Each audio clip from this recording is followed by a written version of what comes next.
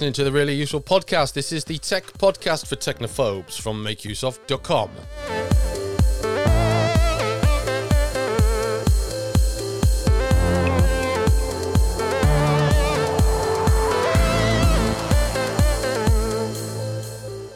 Welcome to the show. My name is Christian Cawley, and joining me this week is Ben Stegner. How are you doing, Ben? Hello. I'm doing great. Fall is in full swing here. I've got a beautiful view outside my window of some falling leaves, and it's a great season. I love this time, so doing great. Excellent. Where I am, there is a tree not so far away, which likes to drop leaves upon my shed, office. Shed come office, office come shed, whatever you want to call it. And I'm sat there right now, and you may hear, if it gets windy outside, things will hit the roof, and it'll sound like they're really loud, but 9 times out of 10, they are just dried up leaves. Wow, so you think you're in the middle of a hailstorm or something? Yeah, it's just a few leaves. Those are some heavy leaves. They are massive leaves. They're sycamore leaves, so they're they're the size of a hand. So, yeah. Anyway, so as per usual, we have got a collection of tech news that matters. This is information that's happening in the world of technology that will impact your life. Security issues, new features, removed features, that sort of thing. Then we've got some tips and tricks, and we'll close with some recommendations, something that myself and Ben have separately enjoyed, and we'll recommend to you for your own entertainment and perusal, perhaps. It's entirely optional. We'll kick off with news that Microsoft Office is finally changing its name. Now, this has been kind of on the cards for a long time. Microsoft is renaming Microsoft Office to Microsoft 365 to bring it under its umbrella of productivity apps. To be honest with you, I thought they'd already done this, Ben. Yeah, I guess it's one of those things where it was sort of a soft change, like where they did it, but it wasn't like an official announcement, because it was Office 365, and I remember writing a couple of years ago about how they changed it to Microsoft 365, which was just the same thing, but with a new name. But then they have kind of expanded it, so it does seem like it's more of an official codifying of something they'd been doing already, right? Yeah. I mean, there's obviously a bunch of things in there, Word, PowerPoint, Excel, all the other bits and bobs that are attached to it now. You've got the Teams as well, that comes under it. So, I mean, it makes sense, but I don't know. I always felt Microsoft Office is a very strong brand name, and to kill it, turn into something like Microsoft 365, which is it's a bit of a sort of all-encompassing blobby name, isn't it? It really doesn't mean anything. I agree. Office is a huge, people, to the point where people use it generically. Like when you say Office, you mean an Office suite, which means Word and Excel and all that. Like it's just the standard. 365 kind of sounds, because it's Microsoft and they have so many products, it's kind of confusing, I guess. But 365 to me almost sounds like something where it's like an all-in subscription. Like I'm trying to think of what they call it, Xbox All Access, I think. Right. I think that's what that's called. Yeah, so Xbox All Access is a program where you pay, over the course of 24 months, you pay $30 or $35 a month, and you get an Xbox console and Game Pass. So it's like a complete package. That's what it kind of makes me think of. But with Microsoft, obviously, it's not like you're not paying for a subscription for Windows yet, fortunately. So it is kind of an odd name change, I think, because most people won't see Office anymore, and that's what they know it as. Yeah. Obviously, they'll say Excel and Word and all those other component pieces to it. But they described it as more apps in fewer places. The new Office brings together your favorite Microsoft apps all in one intuitive platform. I mean, obviously, there's some sort of second sighting there from Microsoft, claiming that they know what my favorite Microsoft apps are. But OneDrive also comes under it. It's going to be useful for some people. The same thing happens for the home version as it happens for the organizational version. That happens for the education, student and teacher version as well. But yeah, it's dropping the name Office. It does seem strange. We'll move on. Android has been found to be leaking data even with a VPN activated. And this is a little bit concerning because VPN's leaking is it's something that a lot of VPNs suffered from some years ago. and there was a big kind of hoo-ha about it at the time, reasonably so, because a VPN is supposed to be private, and that it's leaking data means that not all data is going through the VPN. And then, it's possibly identifiable, and use a VPN for privacy. It's in the name, Virtual Private Network. Mullvad VPN discovered that Android leaks traffic when performing its connectivity check, and neither VPN services nor you can prevent it. That's kind of bad because it basically breaks user anonymity. And in parts of the world where anonymity is important, this could, in theory, put people's lives at risk. It's kind of concerning. And it does seem, I know this is cynical, but it does seem to be an intentional feature and not a bug.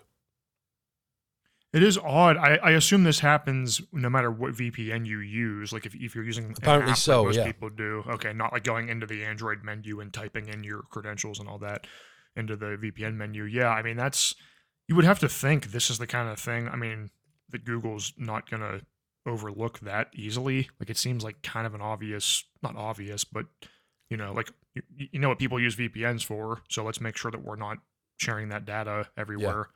And VPNs have been supported in Android forever. Like you said, it's not like this is the first version that supported them to where there'd be bugs and things like that. So definitely an odd one. Yeah. Mullvad's VPN's post on these traffic leaks has highlighted the issue. Google hasn't done anything yet. We can only imagine that they will at some point. Now, of course, this is something that only affects... No, it doesn't only affect mobile. But if you have a VPN on your router... and you're connecting over Wi-Fi, then the leak isn't going to affect you because the leak's going to go through the VPN connection on the router. But particularly if you're using mobile internet with a VPN, and if you're using a router that doesn't have a VPN on it, then it's going to affect you there as well. And a bit more VPN and Android news here. And maybe these two things are related. Maybe this is something we'll be coming back to in months to come. You will be able to use the Pixel 7's free VPN for 5 years. Google VPN is coming free to the Pixel 7 and Pixel 7 Pro, which is likely to outlast the phone itself in many cases. A VPN will help you hide your identity and location from websites and services that you visit, if you hadn't gathered that already. By including the VPN, which is a paid component of Google One usually, into the Pixel 7 devices, it's a nice kind of, I mean, it's balmy really, isn't it? Because it's basically, we've got this great new privacy feature for you to use. Will it work, though? Doesn't work. That's the question. I do think that the issue we just talked about aside, I do think this is a pretty nice benefit. I used to get Pixel phones myself, and those little benefits you got, like, well, it was unlimited full quality storage on Google Photos before they axed that. I mean, this is nice. $10 a month for if you were normally paying for a 2 terabyte plan for Google One. As we know, most VPNs are. I mean, it depends on which one you get. Some of them are $50 a year. Some of them are $120 a year. But I mean, that's a nice extra bonus. The question is whether you trust Google's VPN as much as some of these other companies. And with things like this, that reduces the trust for sure. Definitely. That is the second tier of Google One. So if you're on the first paid tier of Google One, you won't get the VPN. It starts with the second paid tier. I had a Pixel tablet some years ago, which I was doing. I received for a review. I was gutted I couldn't get to keep it. It was the best tablet I'd used up to that point. Was that the Pixel? Oh, I'm thinking of the Nexus line, because I was thinking about getting one of the Nexus tablets before they discontinued those lines. But it was, as we've talked about before, I've like never found a good use for a tablet ever. So I was going to get one, and then I talked myself out of it because I thought just not gonna find a use for this. Well, the exercise bike I got a few months ago has a perfectly sized tablet mount on it. So sometimes when we've had meetings, I've been on my exercise bike. Oh, I don't think I've ever noticed that. No, you won't have done. You know when I've got the camera off a lot, I'm on my exercise bike. Okay, fancy. That's some good multitasking. Yeah, you can get a lot of Asana stuff done on that. And also I use it for reading. There's the Readly app, which is, as many magazines as you can handle for $7.99 a month. What else do I do with it? I just read Kindle as well. Mainly I do use it for reading though, which is a surprise really, because it's a Samsung Galaxy S4. You know, we've talked about this tablet many times in the past on this podcast because it had a fault that went on for some weeks, and I probably haven't used it to its. I think that's the problem with a lot of people with tablets. Really, you don't get to use them to their full benefit. That the full breadth of their specification, do you? Yeah, that's actually an issue where recently at my church they started the band started using tablets instead of paper music, and so one of my friends was like, "Hey, I want to get an iPad for this," but I was telling her like I don't want to recommend that you get one that's super old and never gets updates anymore, but you also don't need the latest and greatest one. So like for an iPad, that's kind of a hard sell because it's either the ones that are $100 are ancient models on Facebook Marketplace, and then the brand new ones are more expensive. So it is kind of a tough market, I think. Like most people that want one aren't using everything they can use for it. So yeah, my friend's church started using. Well, I don't know when they started doing it, but we visited for a christening or a dedication. They were using iPads. I was absolutely stunned because it obviously has its uses, but what if the battery runs out? What if the data goes off? Yeah, they are definitely suspect to. Yeah. Yeah. The music is gone. You're going to have to improvise there. Anyway. This is where we press this button, isn't it?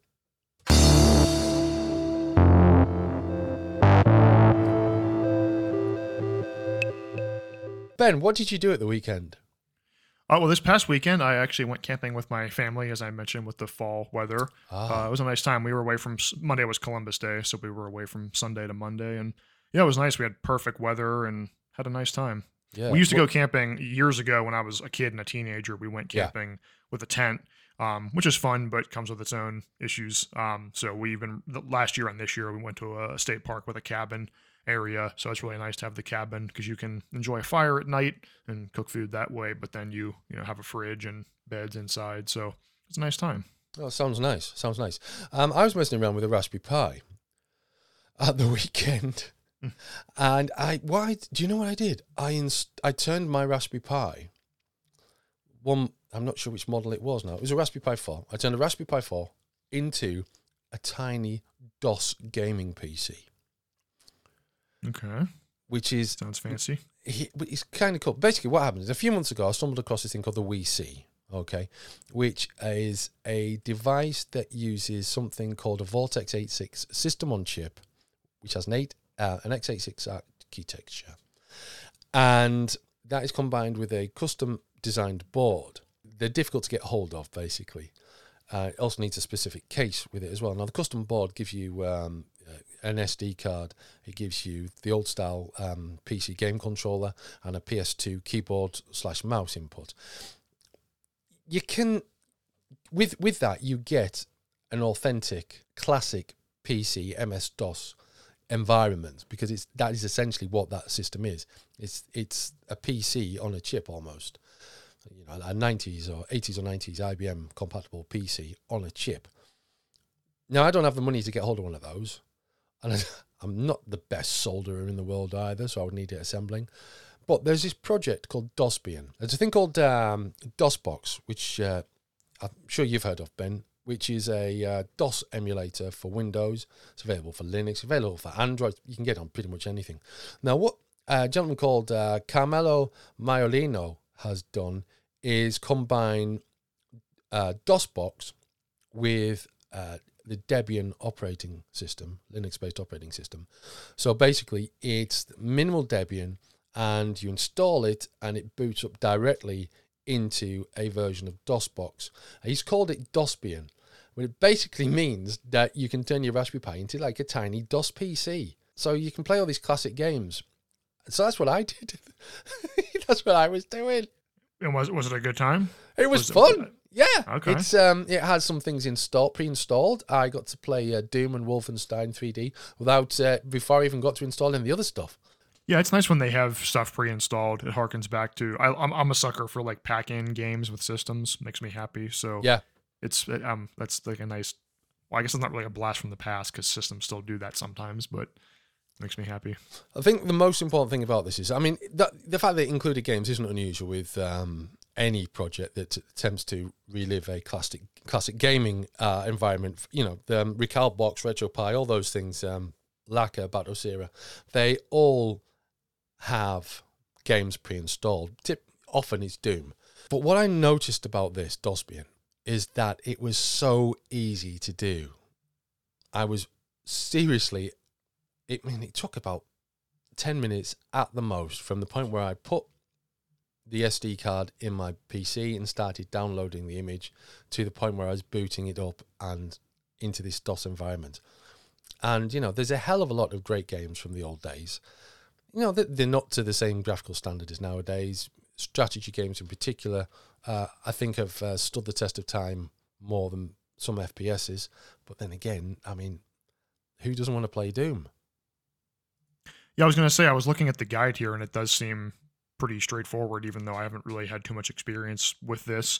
It looks faster than when I got a Raspberry Pi years ago. The only thing I really set it up for was as like a Super Nintendo emulator. So I put a bunch of ROMs I had on it, and I think that took me longer than this guide seems to be. But that was also because I'm new to it, so I'm sure it'd be faster if I was more experienced. So that's what I did at the weekend anyway. Anyone can do this. It's free to do. So if you've got a Raspberry Pi, I'm pretty sure there is a version of this which will run on pretty much any Raspberry Pi. It will run on the Raspberry Pi 1, Raspberry Pi 0, the Raspberry Pi 2B, the Raspberry Pi 3B, 3B Plus, the 3A Plus, the 4B, and the Raspberry Pi 400. So pretty much any Raspberry Pi that you can get your hands on, you can run Dospian on it. Okay, Ben, moving away from the days of MS-DOS to the days of Microsoft Windows. One of the key elements of the Windows operating system is something that you either touch or you stay away from. And if you stay away from it, it means you're the sort of person who shouldn't touch the Windows registry. But if there's a reason to touch the Windows registry, you should back it up first, shouldn't you?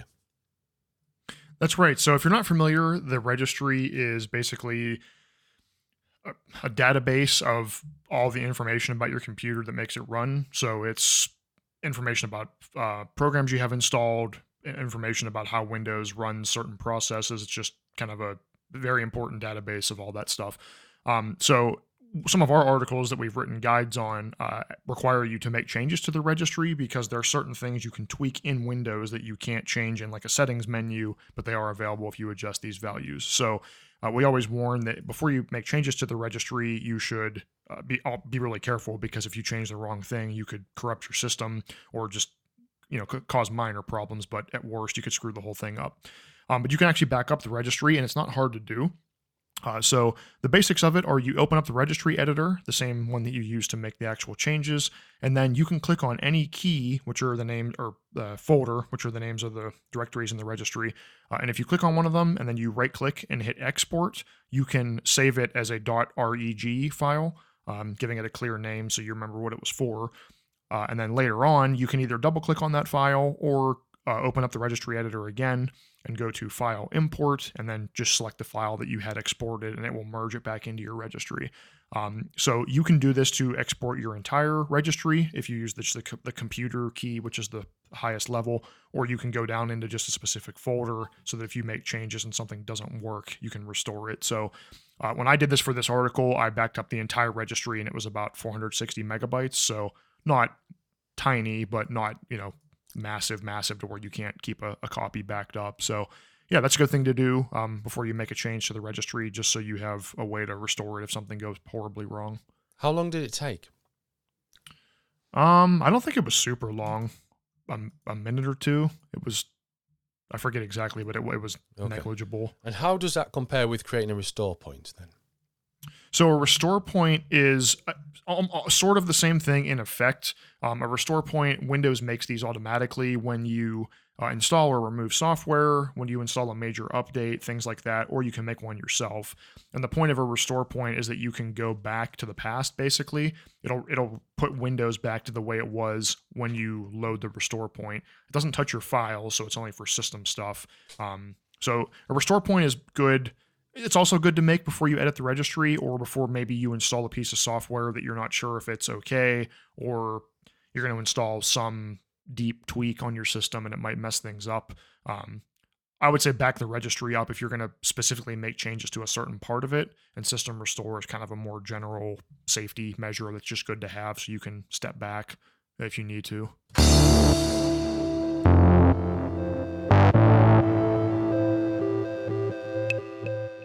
Yeah, so it's a recommendation section in which Ben and myself will offer our thoughts on something that we've experienced and enjoyed of late. Now, I'm going to go first, Ben. Please do. I do tend to let you go first, and I've got a couple of things to say. Firstly, if you're not watching House of the Dragon, the Game of Thrones prequel series, yet, there is still time to do so, and it's getting towards the end of the series. I know someone who I've convinced to watch it has decided that they are going to watch it, but only when it's finished, so they can watch it all in one go. I would recommend that, actually, because it does jump around a little bit in time. However, that isn't my recommendation. My recommendation this time is a collection of games called the Turrican Anthology Volume 1 and Volume 2, which I was allowed to review for free, thanks to Inning Games and Factor 5, and their PR company, whose name escapes me at the moment, for my website, gamingretro.co.uk. Turrican is a game more popular in Europe than anywhere else, and it's designed by German developers at Factor 5. It has music by Chris Hulsbeck, a German composer, and it's an arcade-style shooter.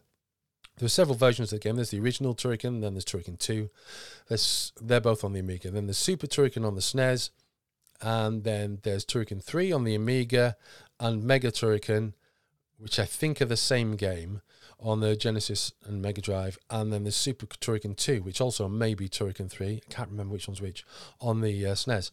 And yeah, they are great not just side-scrolling, sort of scrolling in every direction, platform shooters, and a wealth of cool weapons and interesting monsters to deal with. I spent a lot of time playing Turrican as a child, so to be able to get hold of the game on the Switch meant reliving a lot of wasted hours on my Commodore Amiga. Interesting thing about Turrican is it actually, as well as being an Amiga release back in 1989 or 90, it also came out on the Commodore 64. And that release, the Commodore 64 is an 8-bit system, Ben, whereas the Amiga was a 16-bit. But the graphics on the Commodore 64 had never been seen like that on the C64 before. What they had done, they had changed the built-in color palette. So there's 16 colors built into the Commodore 64, and the developers had found a way to change the palette between levels, and so that it made it seem very, very appealing. Now, the C64 version isn't included on the Turrican Anthology Volume 1 or Volume 2, but all those other versions I mentioned are. I spent a lot of time messing around with this over the past few days, weeks. I love it. Yeah, I haven't. I think you've talked about this game or this series before. I haven't played it, but looking at the screenshots, I kind of reminds me of like Contra or Metal Slug. That's the kind of vibe I get, like that kind of run and gun. I'm a sucker for 16-bit graphics, so I love like Super Nintendo or Game Boy Advance graphics. So this looks, I don't know if I would enjoy the gameplay depending on how tough it is, but it does look like it's a fun time. Well, I may have mentioned it before because there was a different version of a different collection came out called Turrican Flashback, which was basically Turrican 2 on the Amiga, Super Turrican, and Mega Turrican, if memory serves me correctly. That was from the same team up of publishers. The thing with this one is it's got a load of extras built into it. I'm probably never going to find them, but I am going to probably going to give it a go eventually. But I'm just starting it up now. You've got a standard blaster. You have a sort of a laser weapon. That's that noise there. There's all sorts of creatures. There's another sort of laser weapon that sort of blasts out from the character.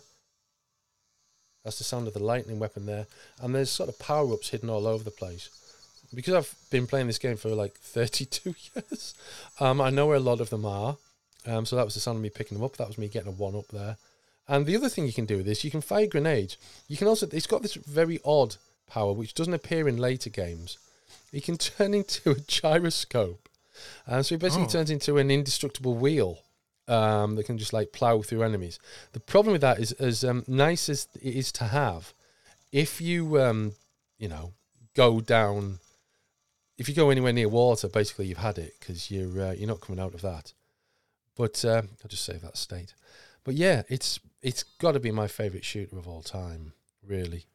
The thing now that this is marked as an anthology pack, I'm looking at the Switch, the eShop listing, and I love when re-releases of games do this. Like it says there, you can, let's see, there's different soundtracks to choose from, the original, remastered, or emulated.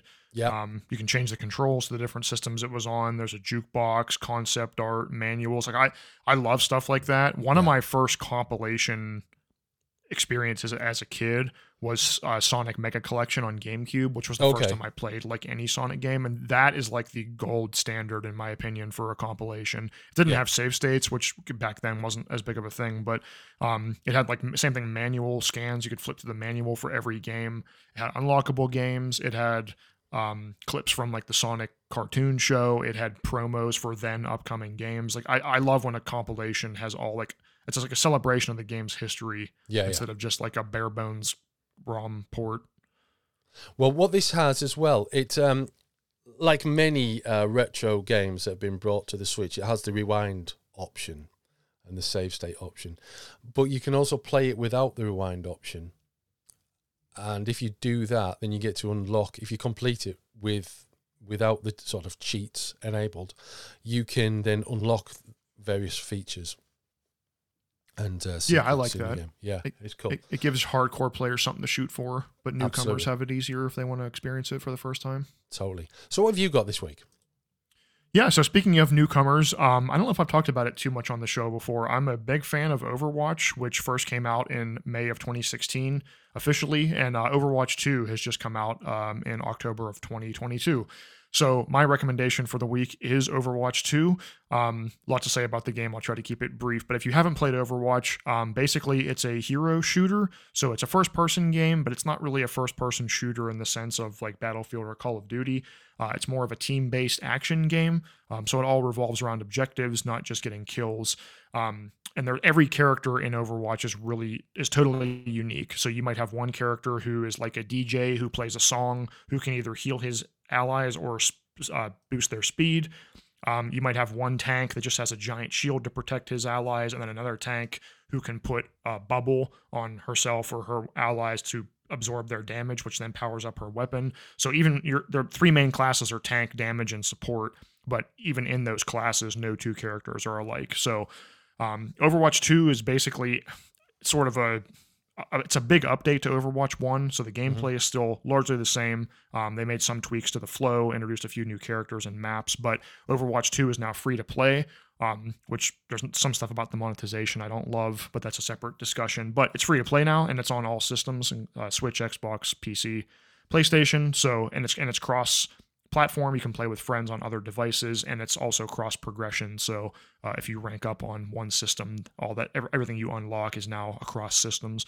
So it's a lot to get into. They have improved the new player experience. So there's certain heroes you can't play at first just because they're more technically demanding. So it's a good time to get into the game with the release of the new game and some of those features. But yeah, if you like the idea of a cooperative team game where every character is just totally unique and there's a lot to learn, it's a really great time. The voice acting is amazing. There's a lot of good interactions between the characters, and there's a lot of skill ceilings to hit if you want to, really dive into a certain character. So I love Overwatch. I'm happy to have the sequel here, and I definitely recommend it since it's free now. You'll find a link to that and everything else we've discussed in this week's really useful podcast in the show notes. We'll be back soon for another show. Until then, it's goodbye from us.